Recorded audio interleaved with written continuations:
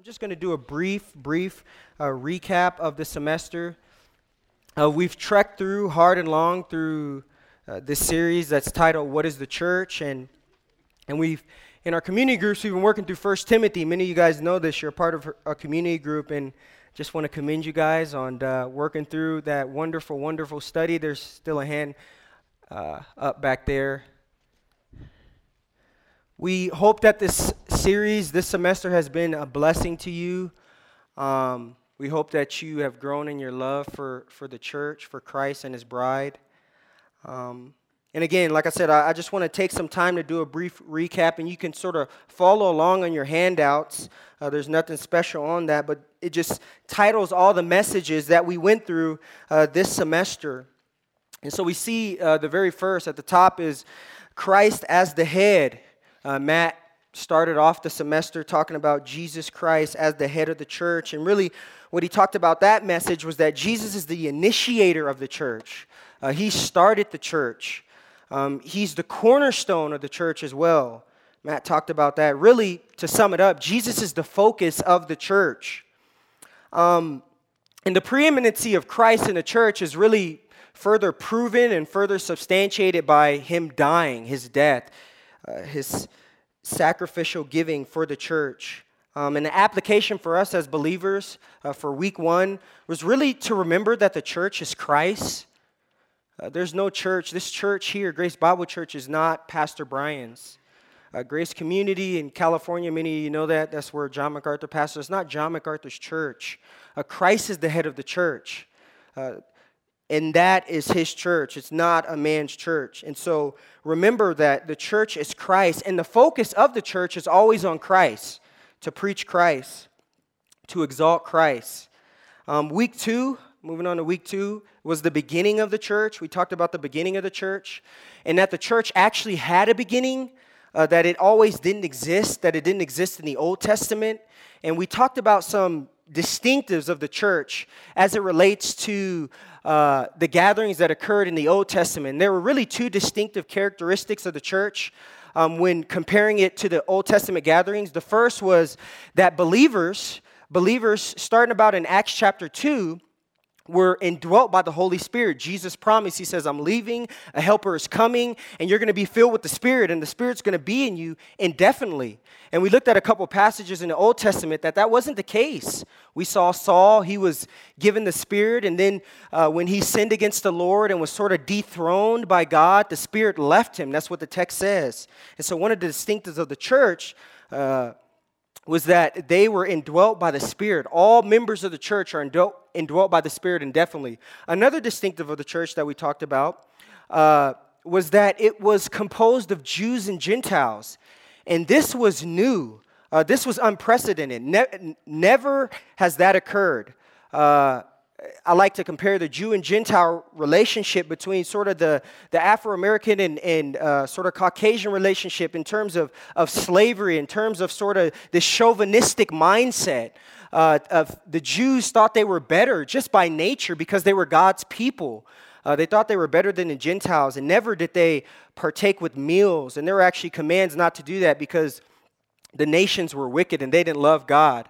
But you see in Acts chapter 2, and really starting in Acts chapter 10, there started to be Gentiles and Jews that gathered together to proclaim Jesus Christ. Neither Jew nor Greek, neither slave, free, barbarian. Christ is in all. And so that was week 2. And really the application of that message, at the end of the message, we looked at Acts chapter 2, verse 42, where we saw that the early church devoted themselves to the apostles' teaching, to the breaking of bread and to fellowship. And really that's a blueprint, that's a model for us, is that's what we ought to devote ourselves to as well, is to biblical preaching, to fellowship, to prayer. And so we ought to follow that model that's given for us in Acts chapter 2. Week 3, we talked about God's faithfulness and man's sinfulness. And Matt just did a really superb job. Really, that message was just a really brief outline of the church's history. We learned about what was going on in specific time periods in relation to the church in the patristic period and the Reformation during the Enlightenment. what was going on in the church. And Matt really pointed out a lot of the heresies that plagued the church, if you guys can remember that. And really these heresies sort of were brought forth due to a neglect of the Word of God and due to a twisting of Scripture. But though these perversions and sort of these attacks were being done by heretics in the church throughout the history, God was still faithful to preserve the church. He was still faithful to preserve the church through all the heresies that plagued the church. And we're here today. We remember what he told the disciples in Matthew chapter 16, I believe. He says, listen, I'm going to build my church, and the gates of Hades will not prevail against it. Nothing's going to stop the church. And so week 3, as we looked at church history, saw God's faithfulness despite man's sinfulness within the church. And really the application for that message was stick to the truth. Because again, a lot of the heresies that sort of sprung forth in the church were due to a neglect of the Word of God. It was due to a twisting of Scripture.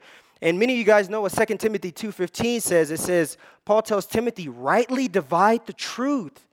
Rightly handle the Word. And that was really the application that Matt really drew us to at the end.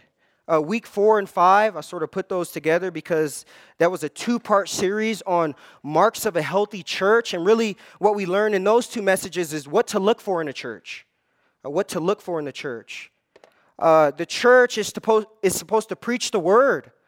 The church there's supposed to be a right understanding of membership. They're to properly administer the ordinances, communion, baptism. The church is to practice restoration. Matthew chapter 18. There's supposed to be discipline in the church.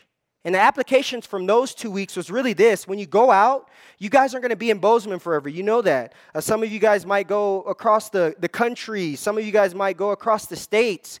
You need to know what to look for in the church. And that's really what Matt laid out, 9 marks of a healthy church, what to look for in a church.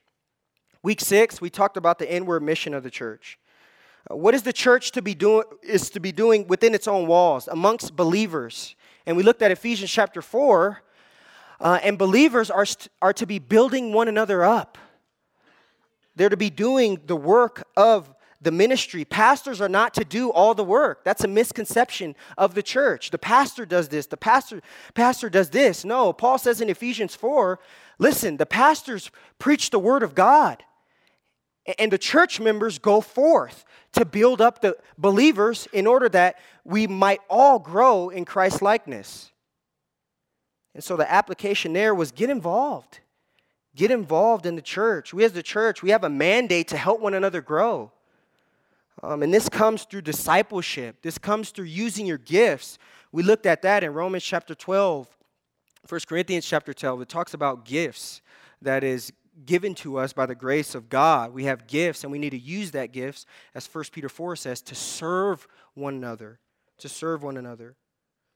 Week 7, we talked about the role of the church in the unbelieving world, and Andrew taught us about Jesus' words to his disciples in Matthew chapter 5, where he tells them to be a light to the world, be salt and light to the world. And Andrew just really did a great job establishing that though believers are in the world, though we are in the world, their godly actions should separate them from the world, thus pointing the unbelieving world to God, glorifying God. And the application in that message were believers are to expose the world of their wickedness. They have to expose the world of their wickedness and then guide the world to Jesus Christ, to faith in Jesus Christ. Week 8, Matt talked about preach the word. And listen to the words in 2 Timothy chapter 4, verse 1 and 2. It says, I charge you in the presence of God in Christ Jesus, who is to judge the living and the dead, and by his appearing in his kingdom, preach the word. It's Paul's words to Timothy, who was pastoring in Ephesus at the time. Preach the word. Be ready in season and out of season. Reprove, rebuke, exhort with complete patience and teaching. And Matt just talked about really how that's being undermined amongst evangelicals today. In so many pulpits, there's a lack of biblical preaching. Men are stepping up in the pulpit and giving their own ideas. That's not what Paul told Timothy to do. He says, listen, there's coming a time where men are going to be ear ticklers. That is, they're going to tell men what they want to hear. They're not going to proclaim the hard truths. They're not going to preach the whole counsel of God. And that's really what Matt did a great job of teaching that. Listen, the church, we must preach the word. That's what needs to happen. Preach the word. Even the baby agrees. Preach the word, right? Yeah, preach the word.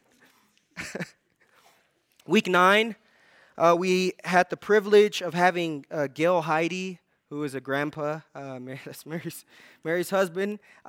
He came in and spoke to us on the issue of the church and how it relates to politics. And that's huge. That's a huge issue within today's Christianity. How does the church and politics relate? And in that message, Gail talked about the politics of Jesus, how he was patient, how he was sacrificial, how he always sought the glory of God above everything else. He talked about the politics of the church from a biblical standpoint. The church is to be a witness to the world, the witness to the world. And this oftentimes doesn't mean joining the government. This doesn't mean placing a Christian in an authoritative position. This means being the church, being a light to the church, being a light in a wicked and perverse generation, according to Philippians chapter 2. The church oftentimes isn't to join teams with the world, but it's to seek to convert the world. And maybe you remember Gail saying this stuck with me. He says, the best the church can do for the world is this: be the church. The best the church can do for the world is be the church. Be believers. Be holy individuals set apart. Listen, I don't mean any disrespect by this, but having a Christian president isn't going to bring about this radical change in America. But being the church, being individuals who are set apart, who are seeking to glorify God, that's what we should be seeking to do. He also talked about that our home isn't here. Our home isn't here. We have a home in heaven. We're pilgrims, right? Week 10, we took a break because we had spring break. Took a week off. And then week 11, we came back and we talked about the church's gospel and the view of conversion. And the church's gospel, I talked about it, is the true gospel. The church is the pillar and buttress of truth, Paul says in 1 Timothy 3. And the church's gospel really is being the true and biblical gospel. There's aspects of it that are being neglected. There's hard truths that are being neglected, i.e. God's glory, right? We live in this humanistic society that seeks to make man the pinnacle of all, right? It's not the gospel. That's not the gospel. The point of the gospel is not men, right? We looked at Romans chapter 11, and Paul gives this sort of systematic layout of the gospel. And his concluding thoughts in Romans chapter 11 is, for from God, to God, through God are all things. That's a hard truth, that the gospel message isn't about us, but it's about the glory of God. It's about the glory of God. Amen, yeah. And we talked about other aspects that are neglected.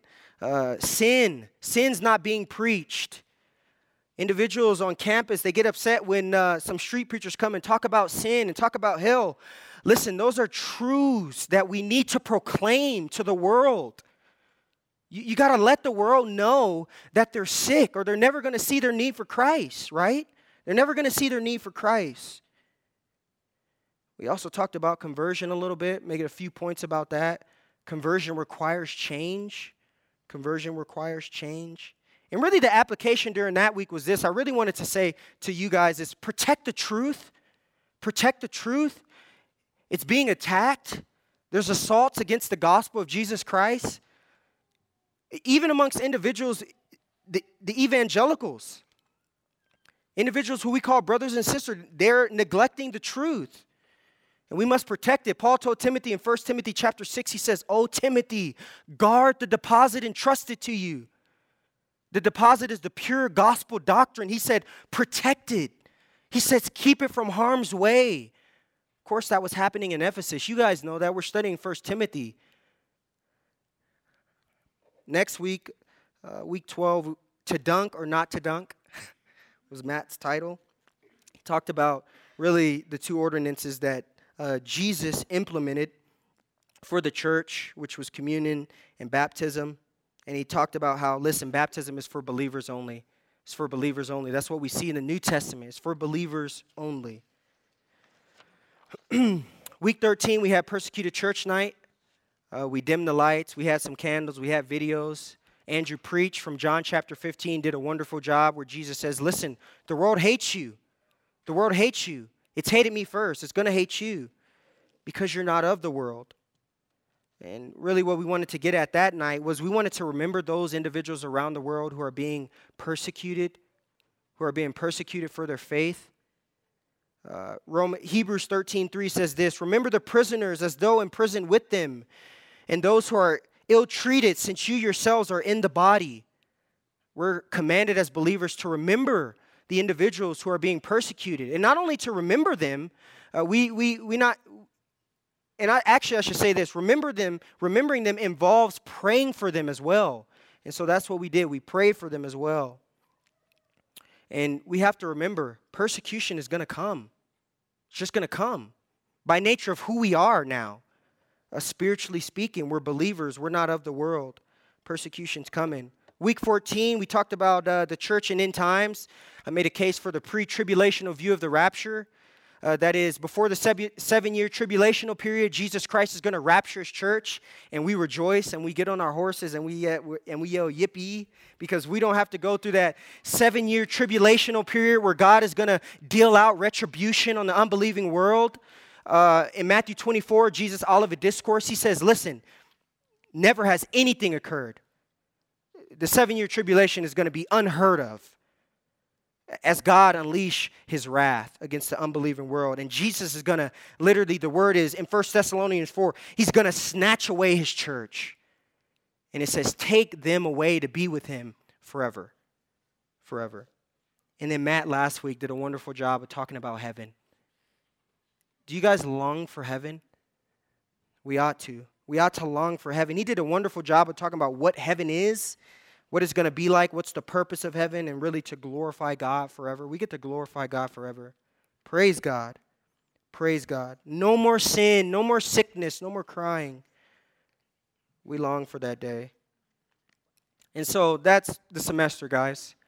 And it's our prayer that it's been a blessing for you. It's been a prayer of ours that you've took a lot out of your 1 Timothy study in the community groups and in the large group study Thursday night. We hope that you've grown really at the bottom of your handout. Have you grown? That's the question I wanted to pose. I need to pose to myself and I pose to you guys. Have you grown in your love for Christ and his bride? Because if you haven't done that, you really missed the point. Have you grown in your love for Jesus Christ and his bride? And so I want to thank God for this semester now. So would you bow your heads with me? Lord, thank you so much for this semester, this wonderful semester on what the church is. Thank you for all the truths, Lord. I pray that the saints were built up, Lord, by the preaching of the word. I pray that they were encouraged, Lord. Thank you so much for your church. Thank you for allowing us to be a part of the greatest team ever established, the team that even the supernatural powers of hell cannot destroy. We thank you, Lord. We thank you that one day we are going to be with you. You're going to be our God, and we are going to be your people. Thank you so much, Lord. Increase our love for the church. Pray in Jesus' name. Amen.